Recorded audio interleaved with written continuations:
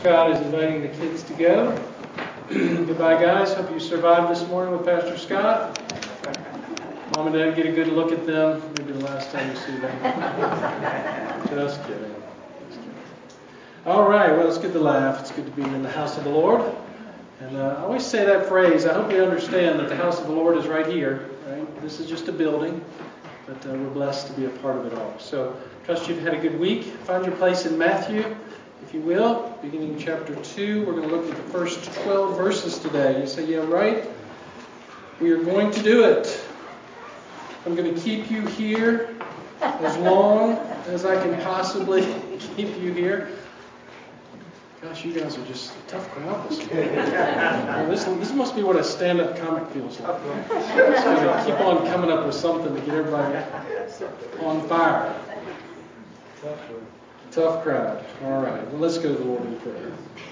Lord, we thank you for just a blessed week. It's been a hot week, weather-wise, but what a joy it is to live in a nation where we can get inside of a building, at least most of us. And we do pray for the homeless around us. Charlottesville has quite a bit of that. And we pray for those souls that need to know Jesus. Thank you, Lord, for the joys of this life. Thank you for the struggles. Lord, thank you that this world is not the end. We have a better place waiting for us. Lord, as we've been singing this morning now, just lifting up our praises to you in our thoughts, in our conversations, in our Sunday school hour, Lord, we pause just again for a little while to focus our minds and our hearts on you, that we may be more effective for you, better servants, more faithful. Lord, thank you for remembering that we are but the dust of the ground. Thank you that you know that without your Spirit in us, we have nothing to offer you. We come as broken people this morning, just poured out and spilled out before you, and just ask that you'd fill us up, that your Spirit would speak to our hearts this morning, and we would understand that we've met with you when we leave this place. And that not only today, Lord, but as we go through our week, that you would remind us of truths in your word. And that we would go through our encounters, the people that we meet, the circumstances that we're involved in, and our first thought would be about you and your word and what you teach us. And so, Lord, help us to be responsible followers of you. That we're not just listening to a preacher talk, but we're also taking the word and we're using it for our lives' sake and for your glory's sake, so that others potentially will be rescued. Thank you, Lord, for saving us. We pray now that your word will do the work that you've purposed for it to do. We pray all in Jesus' name. Amen. Amen. All right, so we're going to read through these 12 verses. I don't know whether we'll get through all of these today. We'll see how time goes and how much I end up talking. But let's stand together in honor of the word of the Lord and begin now as we start chapter 2 of Matthew's Gospel. Now, after Jesus was born in Bethlehem of Judea in the days of Herod the king, Magi from the east arrived in Jerusalem, saying, "Where is he who has been born King of the Jews? For we saw his star in the east and have come to worship him." And when Herod the king heard this, he was troubled, and all Jerusalem with him. Gathering together all the chief priests and scribes of the people, he inquired of them where the Messiah was to be born.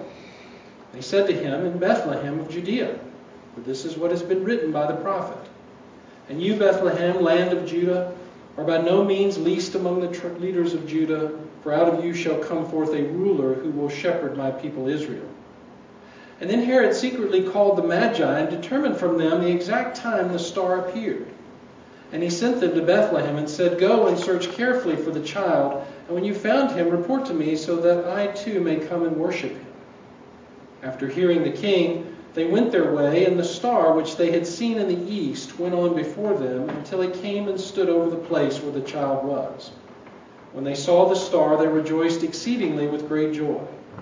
After coming into the house, they saw the child with Mary his mother, and they fell to the ground and worshipped him.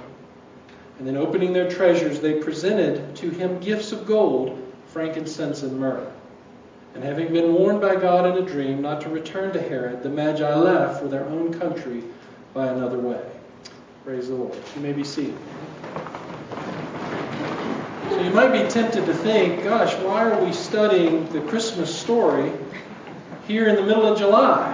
Well, it just so happens that that's what falls in our path as we're going through the book of Matthew. But I know that you're going to feel the same way that I do, which is just greatly blessed because this is the word of the Lord. And what better thing can we study than the birth of Christ, other than maybe the resurrection of Christ? And so I hope that you're excited about this, and maybe you're getting a little bit of a fond feeling for what is coming by way of Christmas as you enjoy the thoughts about this today. Now, I've changed the title on this message a couple different times, and I've settled on what you see in your bulletin, on the back of your bulletin there, which is Responses to the King. Now, as Matthew recounts the story, he tells us what a good writer would do in a narrative. He gives to us a location, he gives to us the characters in the story, and he also gives to us the plot. And there are several of those. I should say there's a main plot, of course, but then there's always underlying things, and there's underlying sub-characters, if you will. So let's just give some of that information here so we understand the story a little bit. Bethlehem, you know it well. If you haven't been there, it's only about 5 or 6 miles just south of Jerusalem, between Jerusalem and Egypt. And that'll make sense for us as we get into the section where Joseph takes Mary and the baby Jesus into Egypt. The word Bethlehem means house of bread. In Hebrew, it's pronounced something like Bethlehem. And so you get that dual sound, and that's really what it would mean. Now, historically, it's the same place that Jacob buried Rachel. So it's a city that has a lot of history for it, a town that has a lot of history for it. You go back in Genesis 35 and see that. Ruth would meet Boaz there. And also their grandson, but you can't guess who that is. Anybody remember who the grandson of Ruth and Boaz is? David. Thank you, you're smart folks. Grew up there and became king of Jerusalem. And that's why Bethlehem, though, is called the city of David. Okay.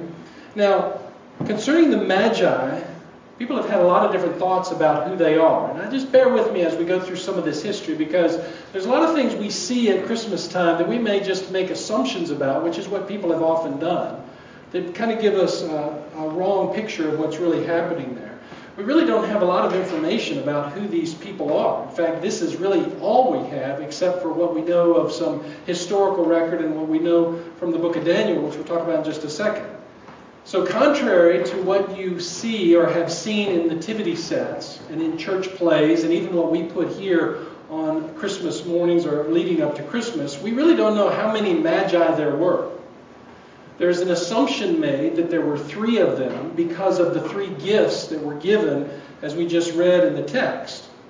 But it's possible that their number could have been many more than that. And even that they were not just traveling alone, which is typically what you see in the pictures and on the postcards and on the Christmas cards and that kind of thing. But there very well could have been many people traveling with them, and I think you'll understand that better also in just a second. Some people have said that we know what their names are, and if you watch the movies, they'll present these names of the 3 wise men, which are Casper, Balthazar, and Melchior. Some will portray one of them as an Ethiopian because of dark skin, coming from one of the sons of Noah. So all this stuff is filtered into history, but the reality is we really don't know. We just don't know. God doesn't tell us that kind of thing. In fact, we don't even know how they got to Jerusalem. And some of you are saying, yeah, I know, they rode their camels. Well, maybe. I mean, they may have been in a Honda Accord. I mean, they may have been in a minivan. We don't know how they got to Jerusalem. We just know that they got there. In fact, we don't even really know for sure which country they came from. Okay, so now I know what's happening in your minds. Your minds are saying, no, but that's not how I've seen it. That's not how it's portrayed. I know these answers to these things. Well, let's just go off of what the text actually says here and understand that there are a lot of things we just don't know. What we do know is that they came from the east, which of course would be east of Israel, according to what Matthew is saying. That's what we don't know. Let's talk about what we do know. What we do know, according to history, as I said a moment ago, is that the Magi first appear way back in the 7th century BC. So these guys are not new to the historical scene. They've been around for a long time, from a tribe within the country of Mesopotamia. Now, if you're interested at all where Mesopotamia is, today it would be somewhere around the southern part would be Kuwait, on up through Iraq into Syria. So that's a big area. But again, all we know is that they came from the east. They were recognized as priests. In fact, they were known to be very skilled in the occult practices. In fact, sorcery was one of them, which is why they're called magi. That's where we get the word magic from. So it makes sense that these are magi who perform magic tricks, if you will. They were well skilled in astronomy and astrology. They were known to be interpreters of dreams, as well as having a great knowledge of science and agriculture and math and history. Now, I'm giving you all of that because you have to understand some of those key points to understand the significance of why Matthew records what he does. These people were very influential, especially over religious and political life. They were the kind of go-to guys that kings would look to as advisors in many ways, which later, of course, would give them a place in leadership of the Babylonian Empire. In fact, in Babylon, again, historically, we know this, that they were very influential there. So much so that a king could not become a king in the Persian region if he weren't first able to pass the tests of the Magi. Okay, so again, you can see that these guys were not just somehow three men sitting on camels who just were wandering along, following some bright light, and happened to stumble upon Jesus. These people were deep into the school of history and the things that are surrounding them. Now, from Daniel's book, if you remember with me, Daniel proved to be wiser than the Magi. And we know that from the context of the book. You remember the time that the Magi couldn't interpret the dream of the king, Nebuchadnezzar?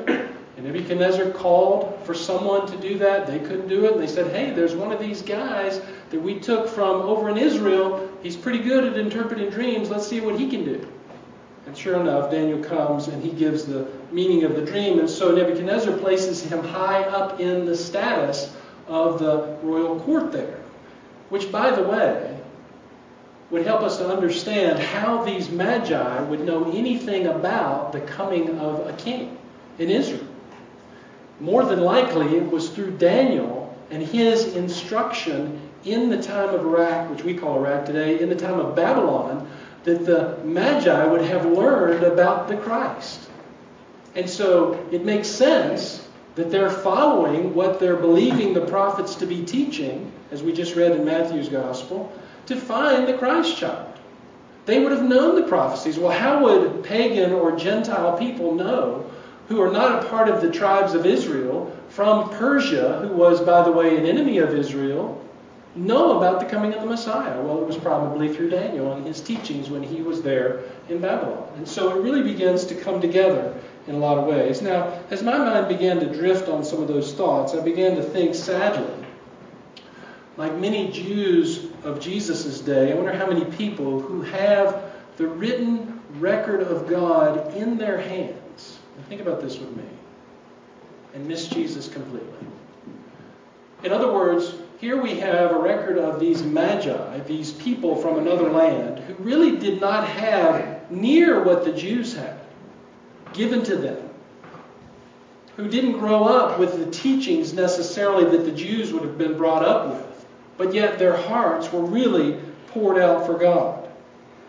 You know, so many people, again, have the Bible, let's take it to our day today, sitting in their laps week after week after week, hearing over and over and over again the truth of the Lord, but miss Jesus completely. In other words, he becomes kind of a figment of their imagination, if nothing more than just words on a page.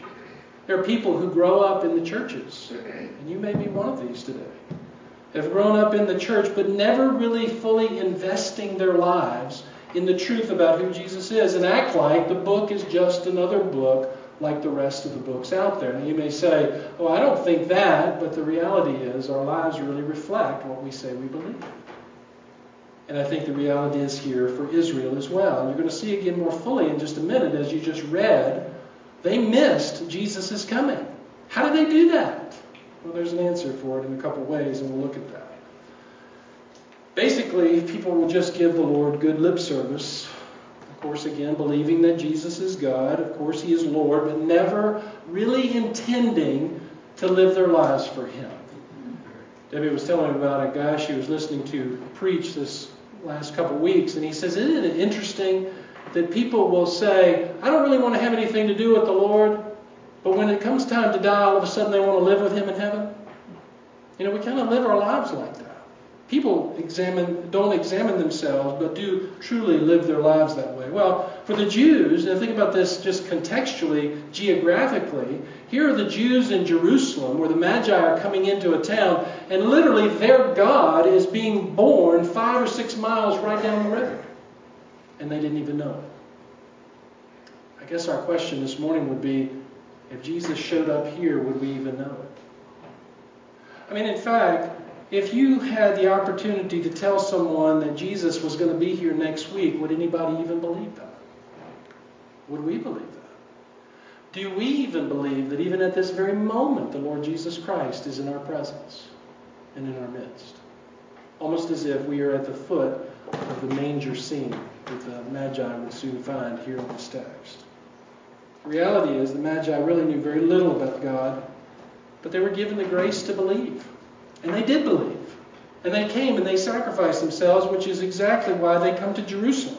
The Spirit of God had opened their hearts to understanding and believe. And so let me just ask, how long, beloved, have you been under the teaching of God's Word?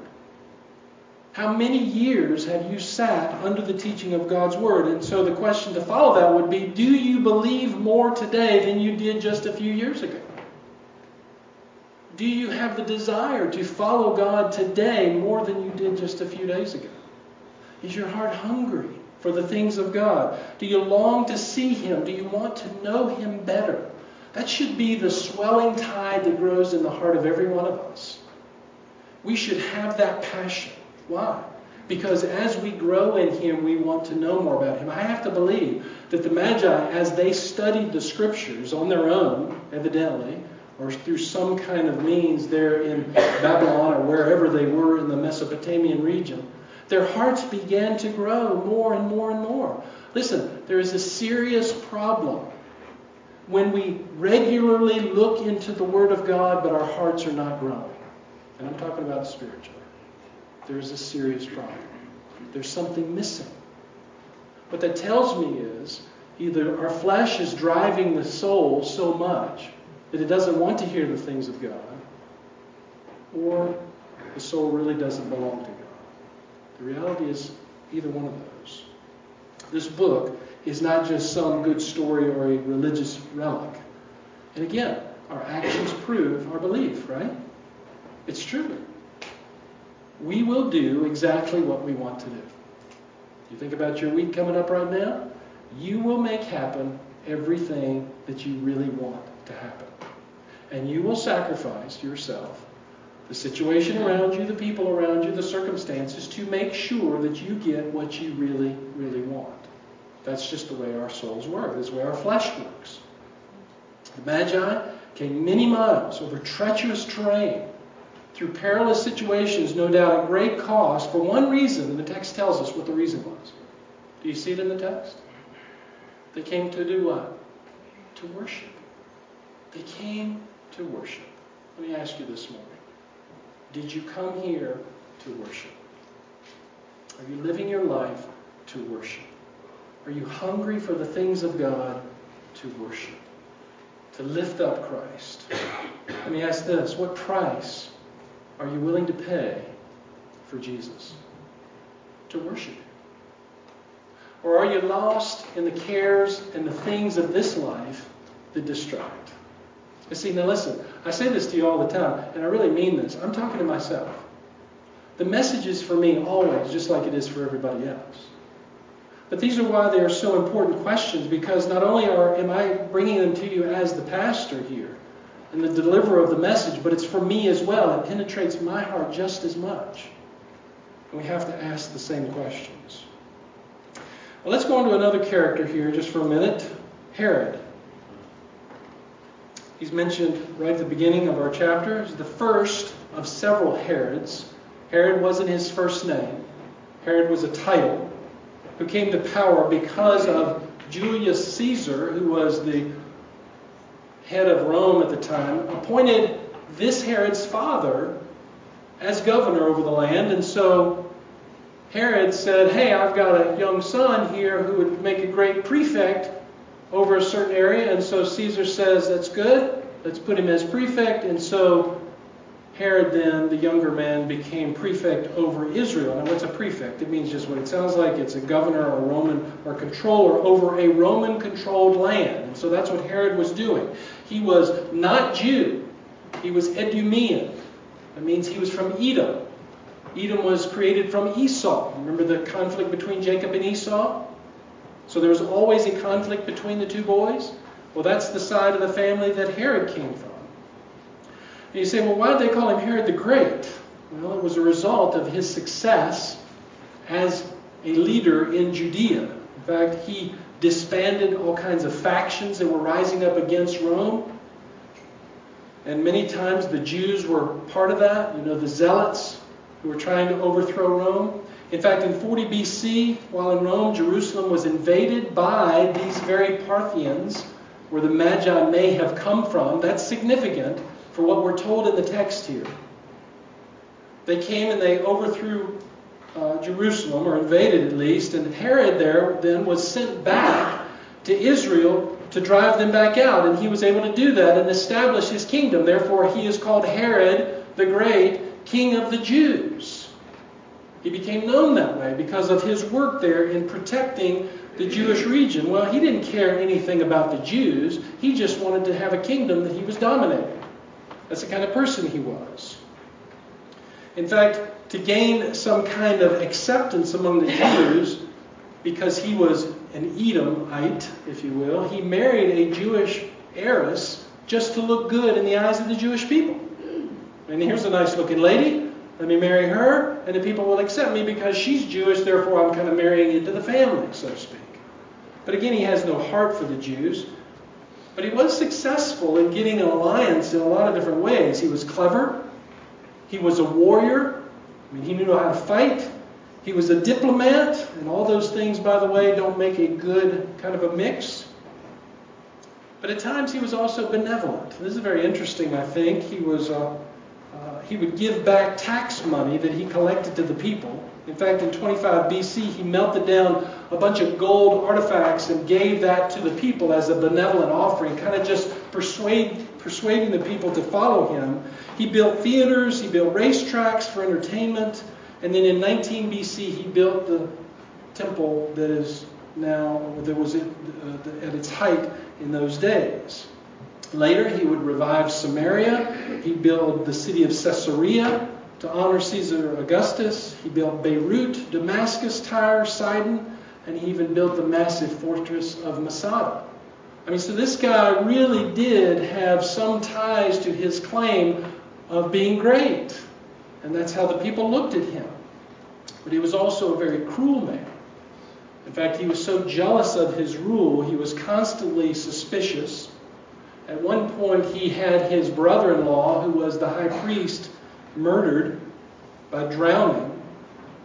And then he provided a beautiful funeral for him in order to just fake his crying over him, so the people would think that Herod really had a heart for him and any other person.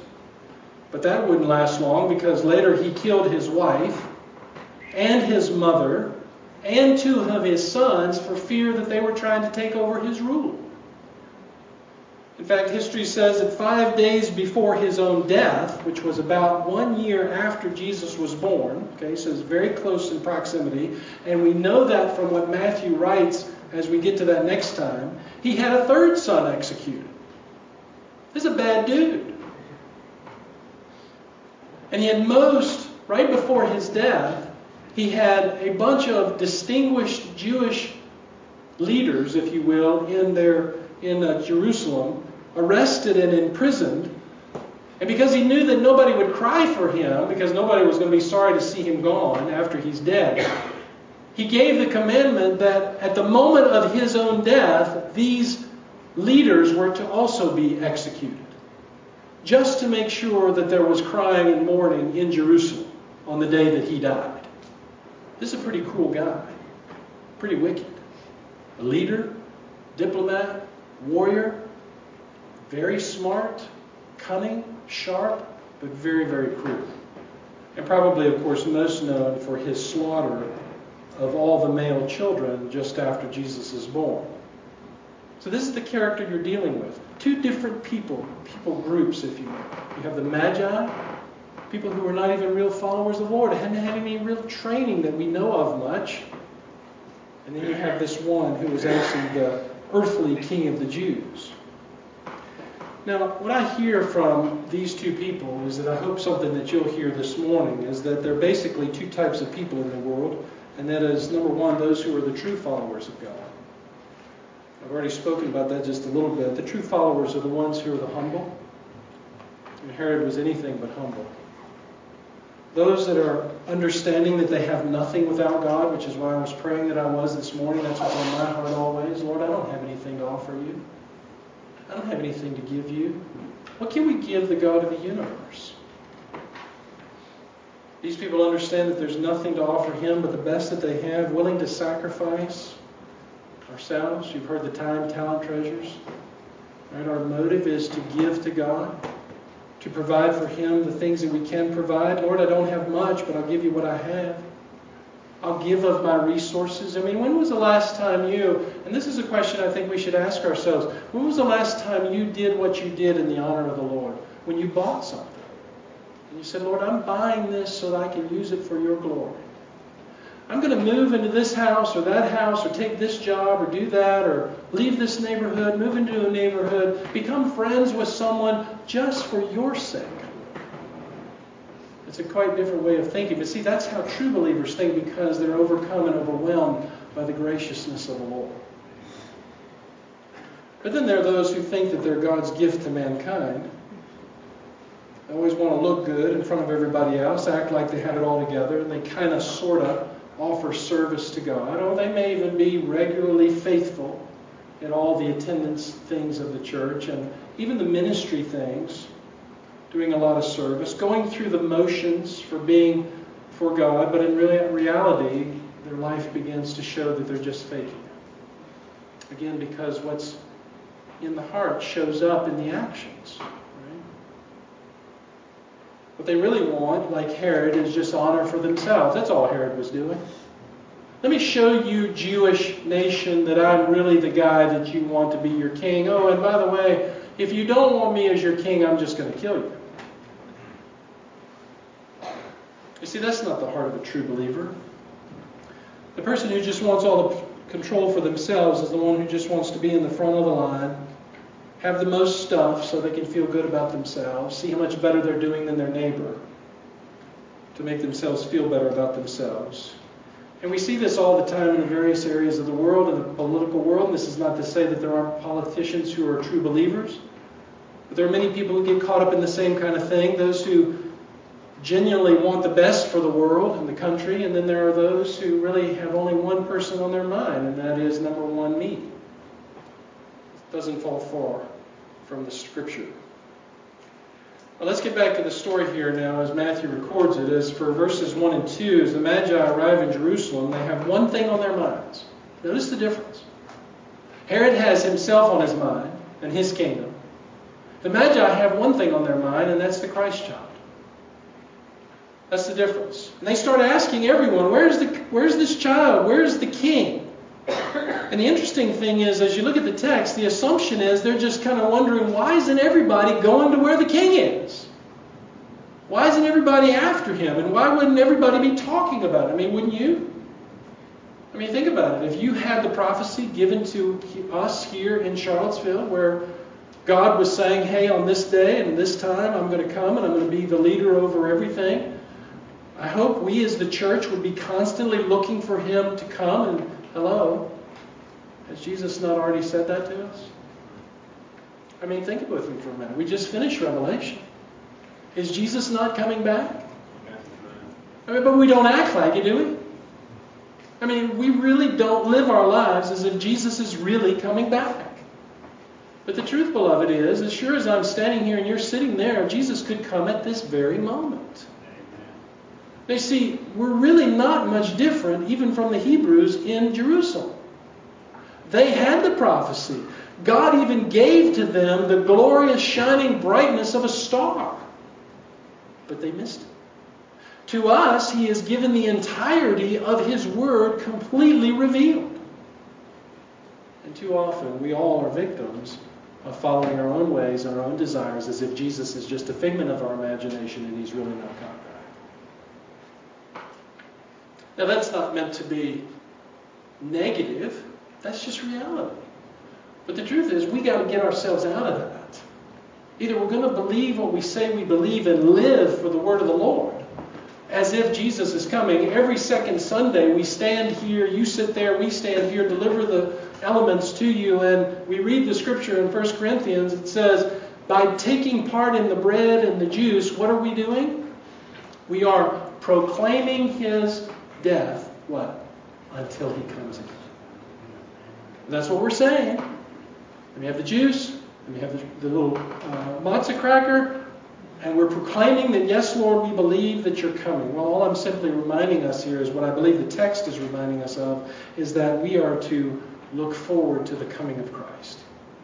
We are to be like the Magi, saying to everybody, are you ready for Christ to come? Are you waiting for Him? Are you looking forward to Him coming?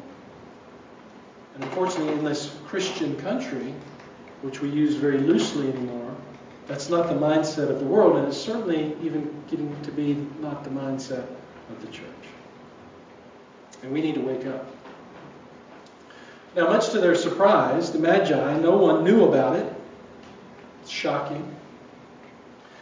It was as if they were blinded, the people of Jerusalem were blinded to this amazing event, and that's because they were. We give us a little bit more food here that's interesting. Not because they didn't care enough, that's a big part of it, but they didn't want to see. As a part of this is you have to want to see. I mean, you can't just come into the church on a Sunday morning and say, okay, God, do all the work. You got to come in with a heart that says, Lord, I want to see. I want You to show me. I want to know what's going on. But again, I'm afraid that too often, and I've talked to my other pastor friends and others around the country and here even in Charlottesville, and they're all saying the same thing. I just wish I could get people excited about who Christ is. It's an interesting conversation. We don't want to be like that. We want to be looking for Him. We don't want to be like the Jews who, just because they were Jewish, think that they have a ticket to heaven. And that's often what the Jews believe. They don't have any understanding of Scripture. They don't even have any knowledge of a lot of what the Scriptures teach or what's happened prior to them. They just look at it and say, oh, well, I'm in the Jewish line, so I must be okay. Well, unfortunately, sometimes Christians do the same thing. I've been a part of the church all my life. I've been doing this and that. I've been to Sunday school. You know how it goes, yada, yada, yada. I must be okay. And that's not reality. The reality is there should be something coming out of our heart that's saying, Lord, I want to know. Teach me and show me. And the other part of this, though, is that the Lord has to be opening the eyes. And that's why Jesus would say to the disciples, Lord, pray that there will be workers that go into the field, for the field's ripe. But He would also say this in John's Gospel, no one can come to me unless the Father who sent me draws him. And so in our prayer life, we need to be praying not only for our own souls to open up and awaken, but we need to be praying, Lord, open the eyes of other people. In verse 65, John also in the same chapter says, no one can come to me of Jesus unless it has been granted him from the Father. Matthew 13:13. We'll get to this later. Therefore I speak to them in parables, because while seeing they do not see, and while hearing they do not hear, nor do they understand. In other words, man's sinfulness has blinded people to the truth. Now I'm talking in two different ways here this morning. I'm not talking to us as the church who are supposed to have our eyes open, right? That's what we're professing. But then there's a whole segment of the world that needs to have their eyes open. Let's just not live our lives as if our eyes are closed. Let's live our life as if they're open. And let's pray that God will open the eyes of those that don't see. That's what we need to be doing. And so as amazing as this event was, apparently the Magi were the only ones that were privy to it. At least according to what we see. So what about this star then that was drawing the Magi? Well, some people have come up with all kinds of conclusions, just like everything else. Some people say it was Jupiter, and Jupiter has been known as the king of the planets. So they say they must have been looking at Jupiter at a certain time of the season. Some say it was Jupiter and Saturn that made the form of a fish. And that's where the symbol of the fish became a Christian symbol, partly as a witness during the Roman persecutions. Others say that it was a flying meteor going over that they were following, or that there was no star but only that they felt it in their hearts, like it was some kind of thing that was made up. But Matthew says, no, they followed a star. And so we have to ask, what's Matthew talking about? Well, we assume then it is a physical light from a literal star. Unless we have some other kind of indication. Because maybe there is another explanation, and I would submit this to you, that I think there is that perhaps what these magi were really following was the Shekinah glory of God. Let me help you to see this just a minute. You remember what the Shekinah glory is? It's that same light that the shepherds saw in the fields the moment Jesus was born. The heavens opened up and they were blinded, almost literally, by the shouting of the announcement of the angels. Or even back in Exodus 13, when the Hebrews were guided in the wilderness by the light. Or in Exodus 24 and 34, the consuming fire when Moses was up on the mountain and the bush wasn't burning, but there was great light there. Possibly the same light that Moses saw as he was leading the Hebrews across the wilderness at night as it would encamp over top of the tabernacle. I think it's very possible that that's what's being talked about here. If you remember back in Acts chapter 9, there was this amazing, glorious light that encompassed Jesus on the Mount of Transfiguration when he revealed himself as to who he really was to Peter, James, and John. Paul was surrounded, I said in Acts 9, this was in Acts 9. Paul was surrounded by a light from heaven as God knocked him down and blinded him for 3 days. In Revelation, it was John who saw the face of Jesus shining like the sun. Remember Revelation 1?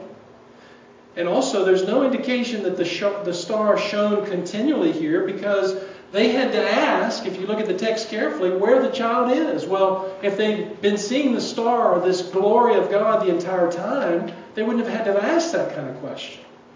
But they became greatly excited when they saw it again as it reappeared to them and followed it to the manger, or to the house rather.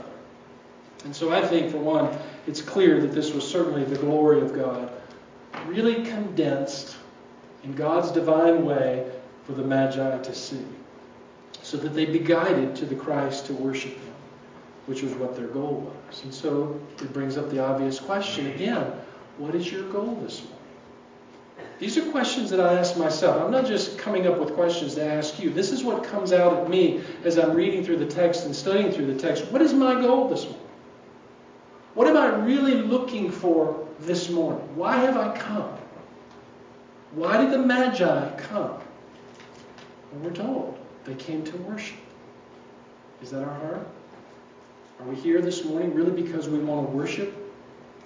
In other words, if God used some means to draw you to Him, what's the goal from that time and forever? What would it be that you'd be thinking about? Is it something from Him like Herod, or is it to worship Him? In other words, are you just here this morning like so many people who just say, Lord, you just got to give me something this morning? And that's not a wrong request, so don't hear that. But too often that's the focus. I come to church because I need something from God. I got to get something from God. Well, listen, beloved. When we read the text, we find out that we have everything from God. We've been given His Spirit. We've been sealed by His redemptive promise to fill us with His Spirit every moment of our life. That's not the problem. The problem is we're coming with the wrong heart. We're coming out of selfish motives, looking for God to do something for us that He doesn't need to do, because if we put our hope in His promises, then we have everything that we need. That doesn't mean that He doesn't come alongside us when we're struggling and need an extra boost and a reminder. That's what we're doing this morning. We're reminding ourselves, just like we do every week. What does the Lord say? What is my purpose? What is my goal? Why am I here? Why did God make me like this? We're made to worship. The Magi weren't looking for something. Herod was looking for something. Herod was looking for the threat to his kingdom. Isn't it interesting that often we feel in our flesh a threat to our kingdom? If I open the door and let Christ in too much, then I'm going to be threatened by what I really want. And I can't have that, because then I won't be the king of my throne. And if I'm not the king of my throne, then I can't manipulate life to make things go the way that I want them to go. If I surrender to Jesus as the king of my life, then I'm bound to what he wants.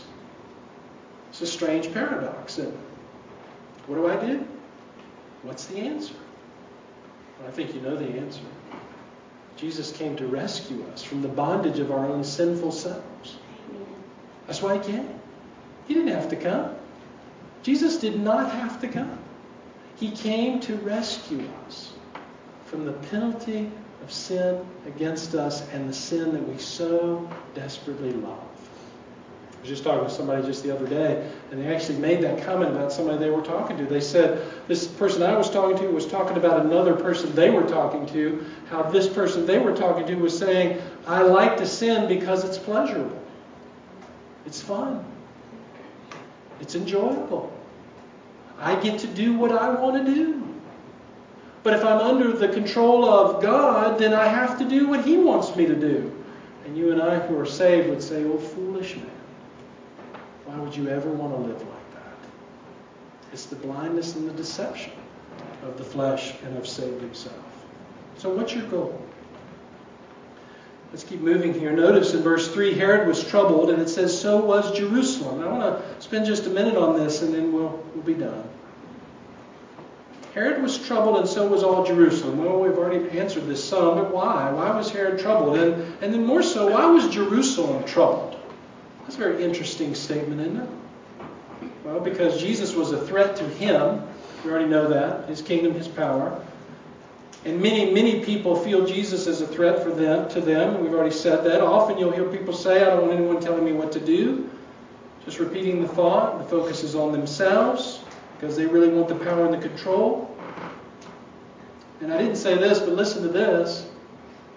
Herod was so enamored with his own control, not only was he willing to do what he wanted to do, but he was even willing to sacrifice people to get what he wanted. You say, oh, I would never do what Herod did. Really? You may not kill them physically, but if it's something you really, really want, you will leave that person out in the cold in a heartbeat to get what you want. You say, oh, no. I would never do that. I mean, I have friends. I have people that I love. Well, listen, can I tell you about the number of people over the years that I've known who have left friends because of what they wanted?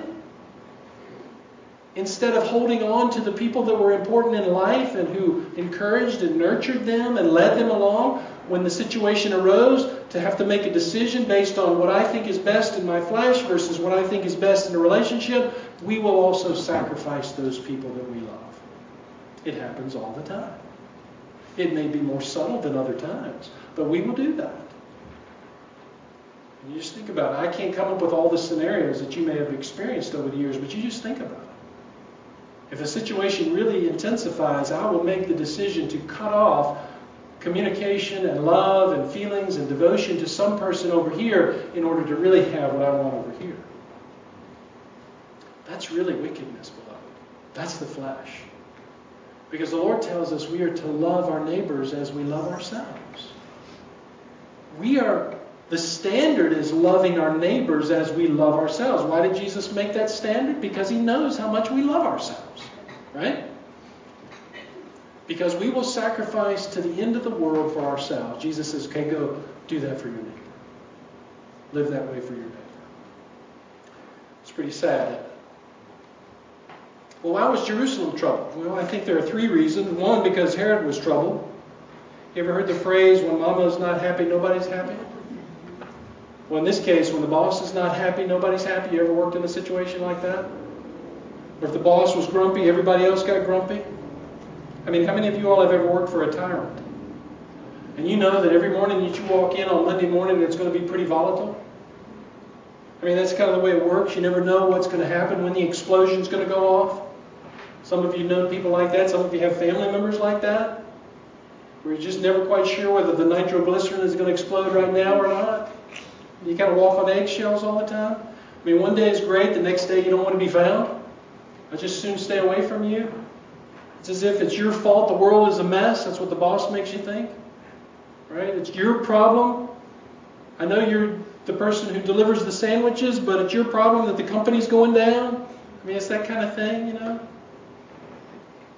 The people knew Herod was volatile, killing everybody that he suspected was against him. So why wouldn't they be troubled? I mean, here are these people marching into Jerusalem in their entourage, in their flowing gowns and their enormity of who they may have had with them, and all of a sudden everybody's getting a little bit troubled. Who in the world are these people? And by the way, again, remember, Herod had once run them out of town, at least that nation. And so now they're marching back in. Well, you can see where that'd be a little unnerving. It may be like us here in Charlottesville saying on August the 12th, if the group who came in a couple years ago marched back into town, everybody's going to be a little nervous, right?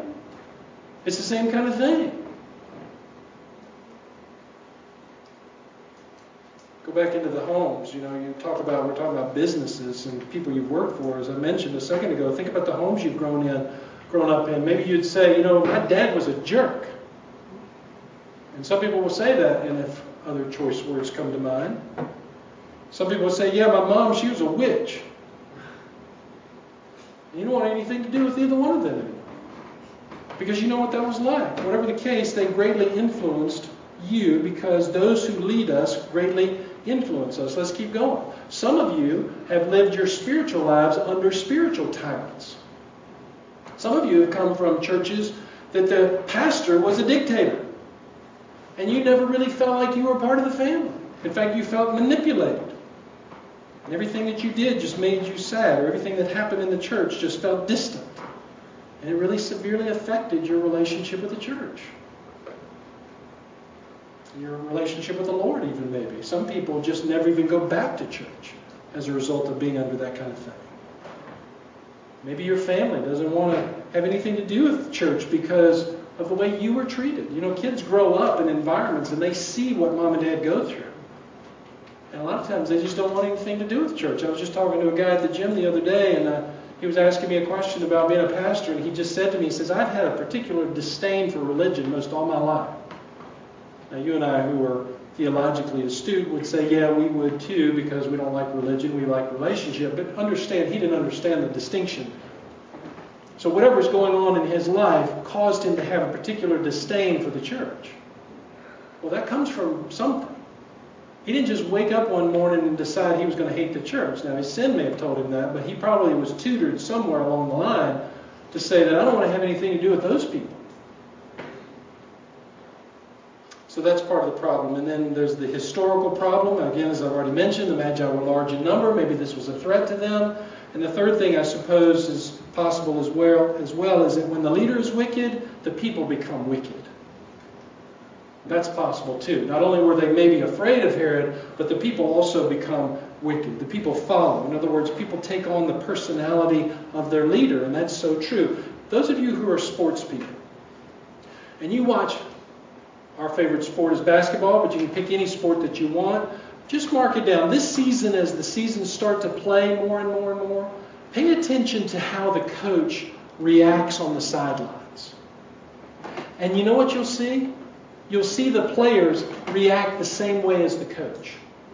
If the coach is calm in his demeanor, like our brother Tony Bennett here at UVA, and he's a human just like the rest of us, but if you watch Brother Tony, you will see the players follow suit.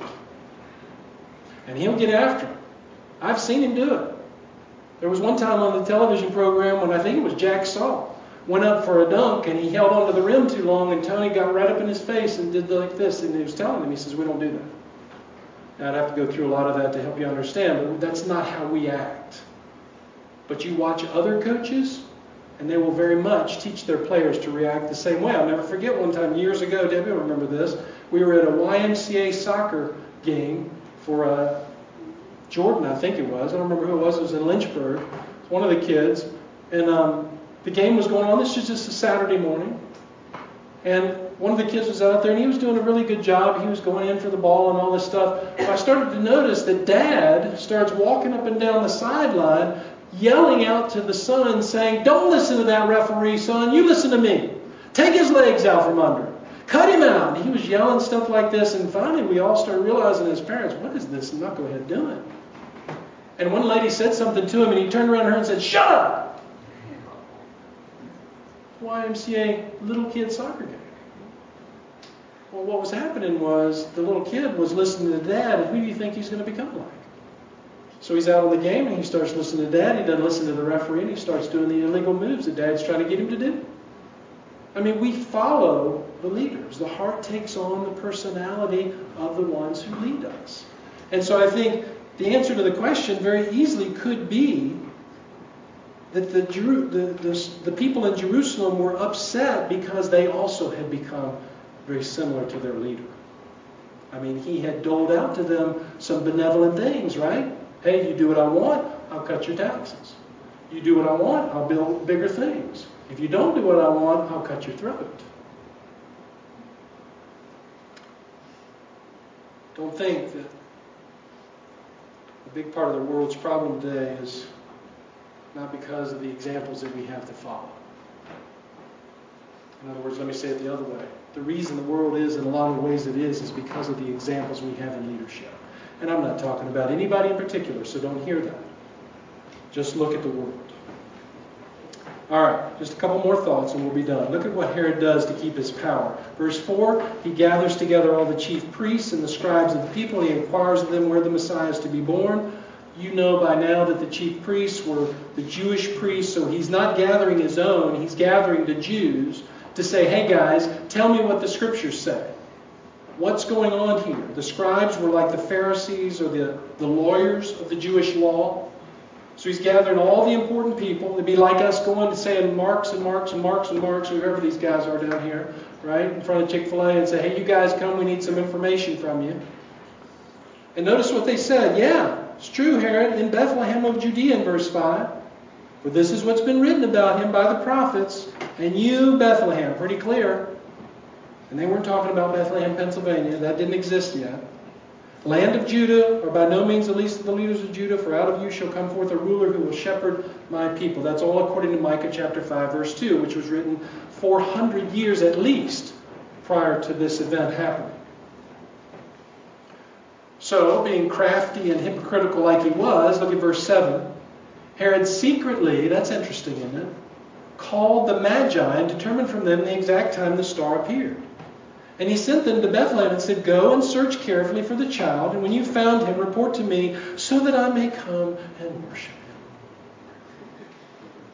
I mean, that's really what I want to do. I just want to join you in worship. That's not what Herod wanted to do. He wanted to destroy him. And we know that by the edict that he pronounces about killing all the male children just after he finds that they lead by another direction. We'll see that next time. By this time, though, historically, you just need to understand Jesus was not 2 years old, like some have said. It doesn't seem to fit the context. But Herod wanted to make sure. And so I think he set the bar high. And he says, anybody this age and younger, kill him. It doesn't mean that Jesus was at least 2 years of age. Now, he was older because we find that they went to the house. Jesus was no longer lying in the manger. Notice, as I said, he calls them secretly. We have to ask why secretly. Well, I think there are a couple reasons. It goes back to the leadership. Some leaders want everything done in the dark. I don't want anybody to know about what I'm doing. They're afraid to let the people know what they're doing. Because silence can be really controlling, right? The less information you have, the more I can control you. In fact, have you ever tried to get information from somebody in authority who didn't want to give you information? It's a very controlling kind of thing. They say that's all you need to know. Parents will do that at times, and I'm not saying that that's wrong. I'm just simply saying sometimes our excuse as parents is when we don't have the answer is, oh, you don't need to know that right now. I'll tell you later. Instead of when the child gets inquisitive and they want to know, we'll keep it in the dark because we're afraid of our own leadership. and our own insecurity in our own homes. And so we'll withhold information just so we can keep control on the children or the wife or the husband. It can work any of those ways. Keeping it all in the dark. But people aren't stupid. Kids aren't stupid. They figure it out real quickly. They know what's going on. I've often thought, and we've often talked about this before, that kids have a whole lot more intellect in them than we give them credit for. When nobody else can see through your heart, guess who can see through your heart? Your kids. Every time. Every single time. It's like God gives them the supernatural ability to see what's really going on in the heart of mom and dad. Now, they may not know that until a little later in life. But when they get of age, they can tell everything that's going on. We're not hiding anything from them. I think in this case, Herod was saying knowledge is power, and that's why he wanted to do this secretly. He didn't know the answer. And so he couldn't let the people know. So he had to call them privately so he could keep the lid on everything and keep it under control, because he knew what he was really wanting to do. If the Jews found out that this really was the fulfillment of the prophecy, that the Messiah was coming, guess what they would have done? The multitude would have worshipped. They would have gone after him. And Herod knew that. And the only way to keep that from happening was, hey, you guys, come tell me real quietly, where'd you find this out? So I can come and worship. And then we'll have this big party, and everybody will have fun. We'll have watermelon, and in the morning we'll make waffles. You know what movie that came from? Just don't answer. You understand? That's how people work. Instead of just being open, the Magi came in and said, "Where's the Christ child? Hey guys, celebrate! Let's have a joyful day. We're from over across the mountain. We've come all this way. We really want to celebrate with you." And Herod's like, "No, we're not going to do that, because you're going to be a threat to my kingdom." They had no idea of his intentions, so they kept their plan. Once again guided by the star. And as I said, the star this time led them right to the house. Look at verse 9. After hearing the king, they went their way, and the star, which they had seen in the east, that's an indication that it had somewhat disappeared from them, went on before them until it came and stood over the place where the child was. And look at their response. What a beautiful response. When they saw the star, they rejoiced exceedingly with great joy. Man, what a response. They hadn't even found the baby yet. They just saw the star again. They saw the glory of God. And their hearts jumped inside them. That's what that means.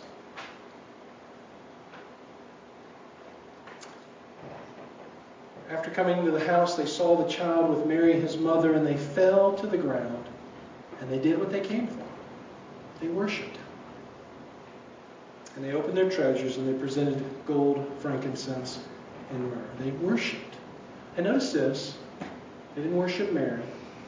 Okay? I just want to throw that. I want to be clear about that. They didn't worship Mary. They worshiped Jesus. And they literally fell to the ground.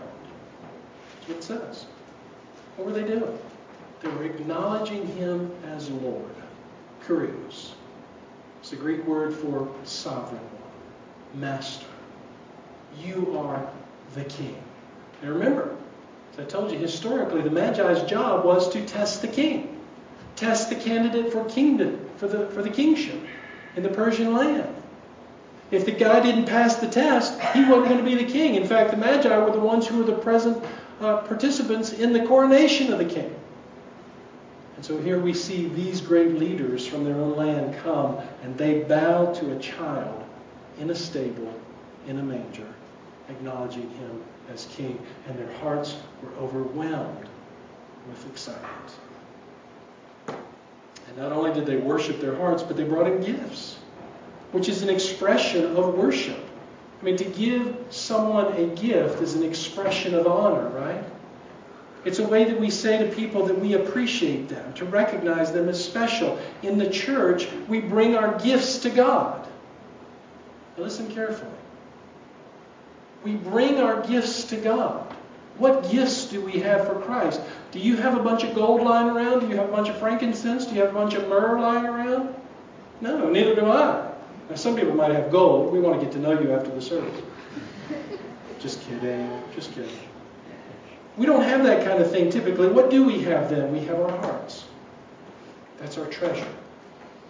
Our treasure is inside of us. It says, Lord, here I am. I'm laying myself down at your feet.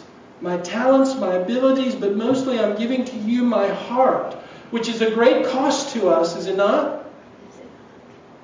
Is it not a great cost to us to give him our hearts? It's a huge cost. It requires every fabric of us, everything that makes us up. But nothing else will satisfy. It was King David who said in 2 Samuel 24:24, I will not offer God anything that costs me nothing. Beloved, listen. What a lesson. Just, how's your life? What's your worship like? Are you giving to God something that costs you something? Does it cost you your emotions? Does it cost you your talent? Does it cost you your willingness? Your desire to be open, to see souls saved, your energy level? It costs us. But that's what true worship is. And it wasn't because it was a requirement of the Magi. They just did it. Why? Because that's what the heart does. You know, when we love someone, again, we want to express to them our love. And how do we typically do it? We do it with some kind of gift. God says, what's your gift to me, church? It's not your things. It's your heart. That's what I want. I want your heart. That's what the Lord is looking for. I'll just read you a quick quote here. Giving that is generous but done apart from a loving relationship with God is empty giving. Learning that is orthodox and biblical but is learned apart from knowing and depending on the source of truth is empty knowledge, like that of the chief priests and scribes. Service that is demanding and sacrificial but done in the power of the flesh or for the praise of men is empty service. Empty service. God doesn't want your stuff. He wants your heart. Now they gave 3 specific gifts: gold, frankincense, and myrrh. Gold was to honor him as the king. Frankincense was a costly perfume or an incense that was used at very special occasions. We see in the scripture in Leviticus and the Song of Solomon of the grain offerings and the royal processions and weddings. It was used for the priests of all priests. That's what it was symbolizing. And the myrrh was a less expensive perfume than frankincense, but still very valuable, used as spices for the burial of the bodies. And we see that in John 19 as Nicodemus, who came to him by night earlier when Jesus had died, brought about 100 pounds of this myrrh to anoint the body of Christ. And so way back before Jesus even begins his life on this earth as his leadership and his spiritual leadership, these magi, these men, come from a long ways and they offer to him symbols of what his life will represent. A beautiful picture. And lastly, we're told, as they prepare to leave, God intervenes once again, and this is where we'll pick up next time. Having been warned by God in a dream not to return to Herod, the Magi left for their own country by another way. Can you imagine, just for a second, the conversation between the Magi? If you're just a little fly on the wall, just think about what that conversation would have been like. The experience that they had been having. Can you imagine what witnesses they were for the Lord Christ as they left there? Can you imagine what it was like when they got back to their people in Macedonia and shared all that they had been through in the preceding months and however long it took? Isn't that the way we should go forth from this place? I mean, shouldn't we just go out these doors as if we're going into our homes after what we've learned from God on a Sunday morning or in our own private time throughout the week and be excited to share the blessings of all that God has done for us? And we say that with our words and we say that with our lips, but our actions don't. Aren't you glad that God is a gracious God? Yes. Aren't you thankful that the Lord is slow to anger, amen, compassionate, long-suffering? Because we really don't do what the Lord asks us to do. We do what we want. We are so like Herod. Again, we wouldn't stick a knife in somebody's throat, but boy, we'll stick a knife in their soul. We'll stick a knife right in their emotions. We'll stick a knife right in everything that's about them just to get what we want. God is gracious with us. He's kind. He's patient. Let's not make Him be those things. Let's give Him joy as we go here today, from here today, and serve Him with a willing heart, looking for Christ to come back. Can we do that? Let's just make up our minds that that's what we're going to do today as we leave here. All right? All right. Well, let's pray together. Father, as we listen to the testimony of the Magi, and we listen to the testimony of Herod, and we listen to the testimony of all Jerusalem, we really do find, as we think through the text, that our hearts are really not much different than the wicked ones. And Lord, because we see the wickedness of our own heart, and it just magnifies for us the joy of your grace that's come into us.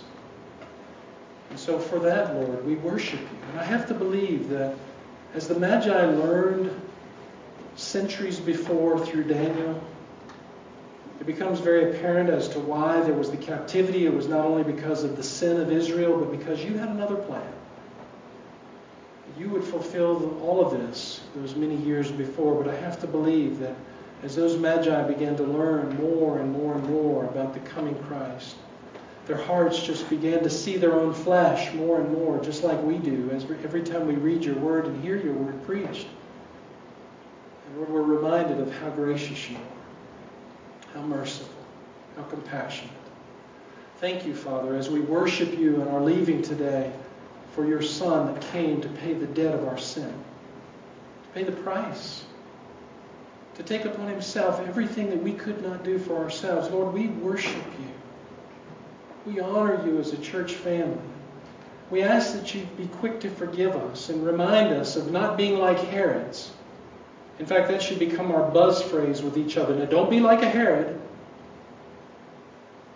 But Lord, may we be like the Magi who are just full of excitement, looking for Christ to come. Lord, we long for the day you're coming, and we believe, we know you're coming back.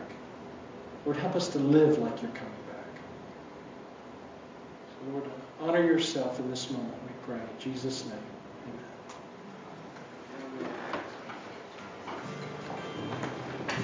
amen. All right, let's stand. And let's leave here joyful. Lord, I lift your name on high. Lord, I love to sing your praises. I'm so glad you're in my life. I'm so glad you came to save us.